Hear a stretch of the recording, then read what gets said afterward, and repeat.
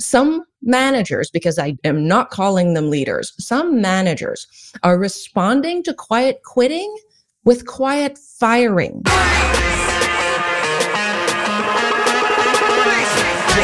How do you grow and scale your business while avoiding entrepreneur poverty? Hi, I'm Buzz, and I've spent over 20 years marketing for entrepreneurs just like you. I've learned there's no one secret to success, but a series of strategies to help business owners scale at will. On this podcast, we uncover invaluable insights that successful entrepreneurs and industry experts use to profitably scale businesses. Welcome to You Are Buzzworthy.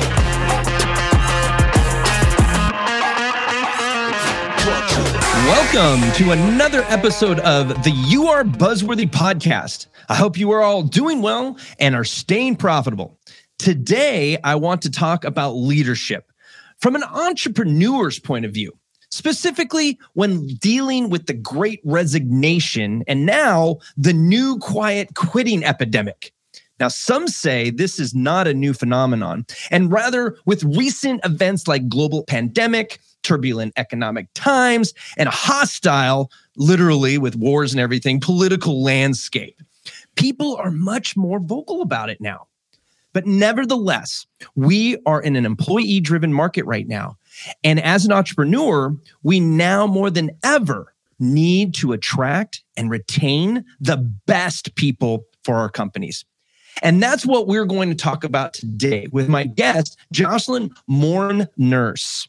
Jocelyn is an architect of success, possessing an impressive understanding of business with a career that took her from public service to entrepreneur to CEO of a software company while growing her own leadership training company. She's led teams of over 40 members, managing operations through crises and transformation, redesigning recruiting processes, and overhauling business financials for profitability and measured growth. Through her company, Lexentus Incorporated, she teaches leaders how to attract and retain top talent. She is also the chair of the Forbes Business Council's Employee Empowerment Group.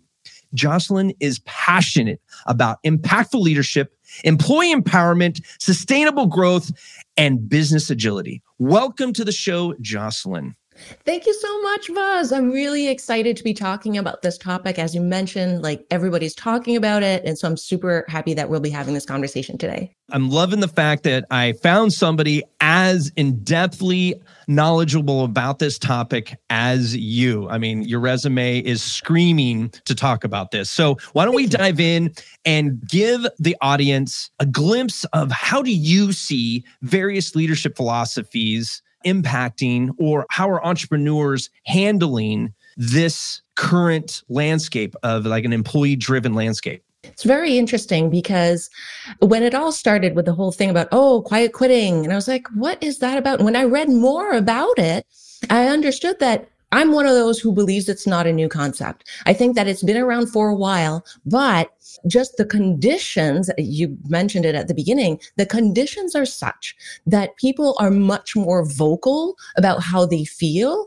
and they're much more introspective, and their bar for what they're willing to quote unquote put up with is very different. I think everybody has reevaluated their lives, and it's put on this push to be more authentic. And people don't want to show up at work and be treated like numbers or be treated just like, I'm going to say a resource, but it's more like be treated just like a taskmaster or a task accomplisher or something like that. People want to show up as their authentic selves. And so how does leadership impact on that? It has a huge impact because it's different leadership types that have created these conditions. So and more recently, actually, I was reading about how some managers, because I am not calling them leaders, some managers are responding to quiet quitting with quiet firing. I'm like, what? How is that going to help? And so that whole concept of the quiet firing is that, oh, well, you're going to, not accept to do these things extra for free, or you're not going to be accepting of being on the virtual treadmill all the time. Not a problem. I'm going to give you the cold shoulder. I'm going to not invite you to important meetings. I'm going to create conditions even worse so that you're going to leave. Like, how is that helpful? So that's why I say I call them managers, not leaders, because leaders are there to, and that's my belief. And I think we're seeing it with how team members are responding, that leaders are there to elevate. They're there to empower. They're there to help create conditions where team members feel valued and where we can remove obstacles so that they can contribute. Everybody wants to contribute, like we don't want to just be at work and feel like what we're doing doesn't matter. So it's up to leadership. Definitely. Yeah. Right. I mean, we're seeing that in the economy of how people spend their money. It goes along with that concept of like how I spend my money. I probably want to make my money in the same fashion, have impact, social impact, environmental impact, whatever that is that drives us, right? We vote with our dollars. Maybe now we're voting with our hours, right? I mean, time is the irreplaceable commodity. Yep. And people, I think, are finally waking up to where it's like, wait a second, 40 hours a week is a third of my life. And we are stuck in cubicles a lot of times because we've become such a digital society, especially in the United States, right? Yep. And, it's funny. I had a large building a few years ago. It was about 13,000 square foot building in downtown Anchorage, Alaska. And we had about 22 employees there. It was gorgeous. Glass walls, the whole 9 yards, views of the mountains and all that good stuff. And this was before, this is like 4 years ago, and it was before the pandemic. But even then, people were like, I don't like the coffee. Like, can we have better coffee? Like, it was like at some point as a leader and for managers, it seems to be petty, the things that employees can ask for. And you get stuck. Like, where is the line where we're over catering to our employees? Do you have something to help with us with that? That's an interesting point that you raised, because I think that I talk a lot about people-centric leadership. And I think that some view it as that whole concept that, okay, that means team members can do whatever they want, whenever they want. Okay, no, we have to have that understanding. There has to be this employee-employer agreement where we say, okay, I'm going to create the best working conditions that I can, help you grow as an individual in your career, help you feel valued, feel that you're making a difference, contributing positively. And I will provide you a good living wage and good benefits and all that stuff. And in exchange, you're going to contribute to the organization by providing good work, by showing up, by helping identify potential issues, potential obstacles, by helping elevate what is happening within the organization, by working, let's say if you've got clients, doing your best for the clients and helping us keep them happy, and then have them refer us to other people so that we can get more work. So there has to be this understanding. And I think that when the pettiness starts to come out, it's usually in response to something. I like to dig deeper. When I hear that somebody comes to me with something like that, I'm like, okay, is this really what it's about? Or is it something deeper that I need to address? Right. I think that's a smart way of thinking about it. And I think that in my experience, I've been an employer now for over 17 years, and it's the less than 20%. It's the 2% that get in there, right? And I think as leaders, we have to remember that we can please some of the people some of the time, but we can't please all the people all the time.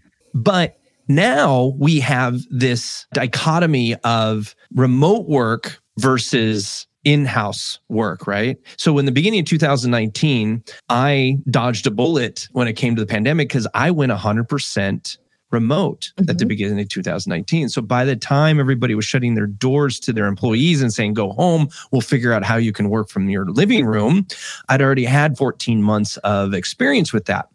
But one of the things that I feel I want to get better at is how the culture, because you were talking about like there, we have to dig deeper into the culture if we see pettiness, right? Because there's something wrong there, not necessarily the work environment. Like you can have the best managers, you can have the best leaders, you can have the best offices, you can have the best tools, but if the culture is lacking, then you're going to dive in there. So as remote businesses become more and more prevalent in the United States, how do we build these cultures as leaders for people we do not see on a regular basis, even face to face, because we're communicating through text and email most of the time? What are the steps that we should be taking to increase that culture, or how do we set a culture in that environment? Well, I also was fully remote before all of this happened, and for years. And the software company where I'm CEO is fully remote. And it has been that way the whole time. And so I'm very used to being in an environment where I recruit without ever meeting the person. We, work daily without ever having met each other. And I think a lot of it is mindset. How do you show up? You have to put in place certain I'm going to say almost like a code of conduct. It's like, okay, how do you show up? How do we behave with each other? How do we let each other know what we're up to? How do we share? And it's creating a space. I'm going to call it random chats. So creating areas where people can just jump in and share something that's completely off topic to create that bonding. And I think also having an event that is built in just for that. Like, for instance, we hold like quarterly happy hours, and it's just, we all go and we sit and we chat. We talk about nothing. And it's building that time to allow team members to get to know each other as people. And so even though we haven't met in person, we still know each other to a certain extent, because over time, by sharing who we are as individuals, by sharing our interests and be like, hey, you're interested in that TV show too. Oh, me too. Hey, let's create a channel where we can just talk about it and something like that. Or, hey, let's have a hosted game night. So we did that once, which is super fun. And so we're all playing together, but we're all at home. And so it's kind of making sure that you create space for humanity so that people can talk about their problems, and also have a place where people can help each other out if they need support, or encourage each other. Or if they're, on a fitness journey, that you can share, hey, I'm doing this, you're doing that. Oh, you know what? I'm inspired by you doing that. And so it's bringing that humanity into the workplace and elevating that in that culture. And I think that's how it helps to create that cohesion in a remote workplace. I get it. Depending on where you have your employees, that can become more difficult, because like I have folks that are on the West Coast, folks that are on the East Coast, I'm in the middle. And so it's like, okay, what's a good time? And I think that other people will, argue like, don't have them after hours or on their off time, because it's like, no, that's their time. Like one of the things that I strive for is that we work around the needs of our employees. So I have a lot of part-time employees because that's where their lifestyle is. I've stay-at-home dads, older, more experienced people that, they're just not wanting a 40-hour work week. Yeah. They want a 30-hour work week. And I'm like, perfect. We will work you up to 30 hours, and whatever we can do with 30 hours, we'll utilize you for that. And if we need more, then we'll just find more people. Exactly. Which I think can create a lot of, or what I'm doing is creating redundancy, because I probably have more than 30 hours of one type of task, right? So if I have multiple people running 20 to 30 hours a week, and one has to go away for a minute, I can ask, hey, can you pick up the slack for that? And a lot of times, if it's helping the other person enjoy their time off or take care of family or whatever that looks like, great. And so now we're working to live and not living to work, right? Yes. That's a huge deal. So yes. the question now becomes, why are people moving around so much? I think there are a couple of things. I think one of them is people just reevaluating their lives and deciding, you know what, I thought I wanted to do this. I don't want to do this anymore. And so there's a portion that is people just deciding they want to change careers. I think a portion is also culture. We talked a lot about culture, but organizations that advertise a certain culture, but once you get inside, it's completely different. Mm-hmm. It's like, culture for them is a piece of paper with some values on their website or whatever, and it's not something that's actually lived every day. And through interactions at work, you realize, okay, this is not what I was expecting. Wait, you're saying it's not the poster in the break room? What? That's not it. You just do the mantra. You get everybody to chant it before exactly. Board meetings and stuff. No, there's more to it. Send it in the morning. Everybody, we recite this thing. So I think part of it is that, and a big part is leadership. And it's how leaders are showing up and whether they're showing up in a way that is self-serving. And so now I'm going to remove the leader label. They're not leaders, they're managers. If they are more interested in themselves and, their title and positional power and that kind of thing, or feigning interest. Oh, that whole idea of leave your problems at home. Well, no, that doesn't work, because if something is happening in somebody's life and it's really, really difficult, they're going to have a hard time concentrating. And so it's up to us as leaders to check in on our team members and see, how are you doing as a person, and make sure that we have that time. And in creating that, we also create the space for them to be their whole selves. And I think that helps everybody. Now, we were talking about reevaluating our lives. I think a lot of people have experienced this kind of blend of, it was no longer just remote work. It was working from home, and it was having life in our workspace. And so with that whole integration, I think that has changed us. And I think that now it's more like, okay, you know what? My child might break into the room, and you can't be mad if that happens in the middle of a meeting or in the middle of your presentation, because, hey, you know what? This is where I am. Mm-hmm. And it's going to happen. And I think that people who aren't creating those conditions at work are seeing a lot of their team members leave, because if they don't feel valued, they're like, you know what?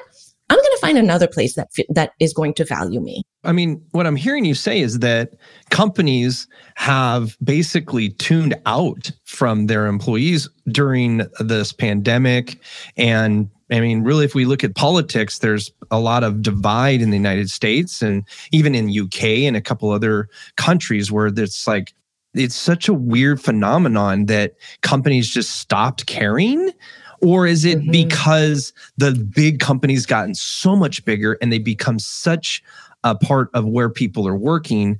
And because I feel like in the SMB arena, we are so in tune we're almost too in tune sometimes with our employees. And maybe that is driving people to move around when they decide, oh, wait, I don't think I align politically or socially with my employer. I'm going to go find somebody who's more like me. Do you think that has a little bit more to do with it?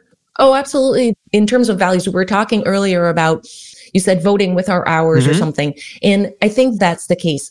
If someone feels that their values are no longer aligned, then I do think that it will contribute to them leaving, which comes back to living the values that are advertised. If the organization says, yes, we really care about our team members, and then when they come in, they're like, oh, yeah, you look like you're having a hard time right now, but I'm really busy and I need you to be doing this thing and this report and this thing. And when is this due and how far are you? No, you need to take that moment and go, okay, how are you doing? Talk to me.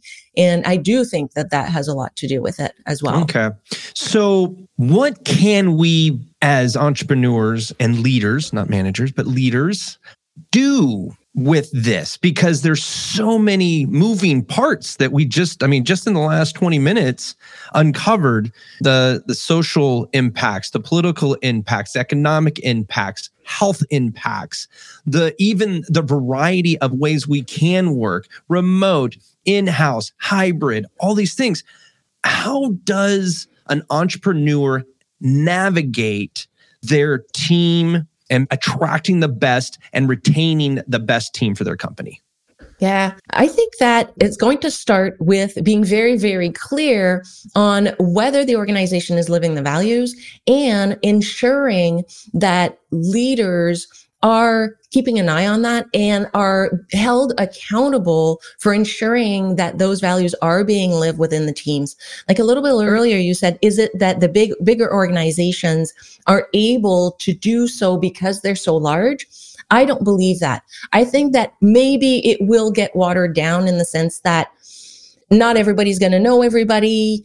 You may not have access to executives the way you would in a smaller organization. At the same time, you will have microcosms. You will have team leaders of smaller teams. And if everybody does their part and focuses on being a people-centric leader, somebody who, and again, I really want to emphasize that it is that agreement, that understanding that I'm going to provide you with all these amazing things. In return, as an employee, you also have these responsibilities, and we're going to agree that this is how we're going to do it, and we're going to support each other and lean into that. So that's very important. And I think that the bigger organizations can do it because they have the smaller teams to do it. So I think the first thing, again, is the culture. Just make sure that the culture is being lived. And the second one is on the leader. The leader making sure that they understand that they are self-aware, they understand the impact that they have on others, that they elevate their own skills. Like, for instance, some people are uncomfortable with conflict. They have this idea that conflict is necessarily negative. And I don't believe that. There is such a thing as healthy conflict. And as leaders, we need to be able to lean into healthy conflict to be able to create better conditions, solve problems the best way possible, gain as many perspectives as we can. And so it's on us, I'm going to say, do the work, educate ourselves to have a deeper understanding of who we are and the filters and triggers that we also bring into the organization. And then that's going to help us also better understand our team members.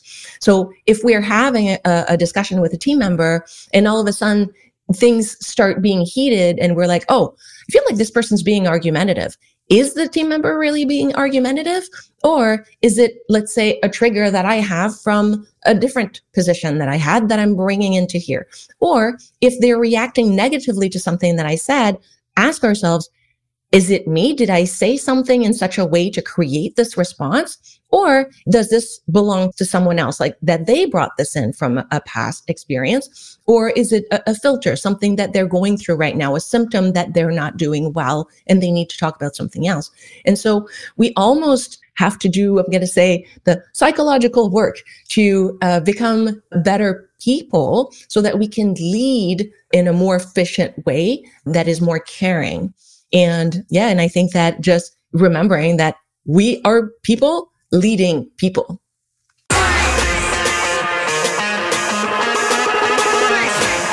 You heard Jocelyn. It's time to solidify a positive culture so you can elevate your team's skills and be willing to do the work of being a leader that creates an environment everyone can thrive. Check out all of Jocelyn's links in the show notes. While you're there, subscribe to You Are Buzzworthy Podcast. We want to hear your feedback, so leave us a review. And until next time, stay profitable and be buzzworthy.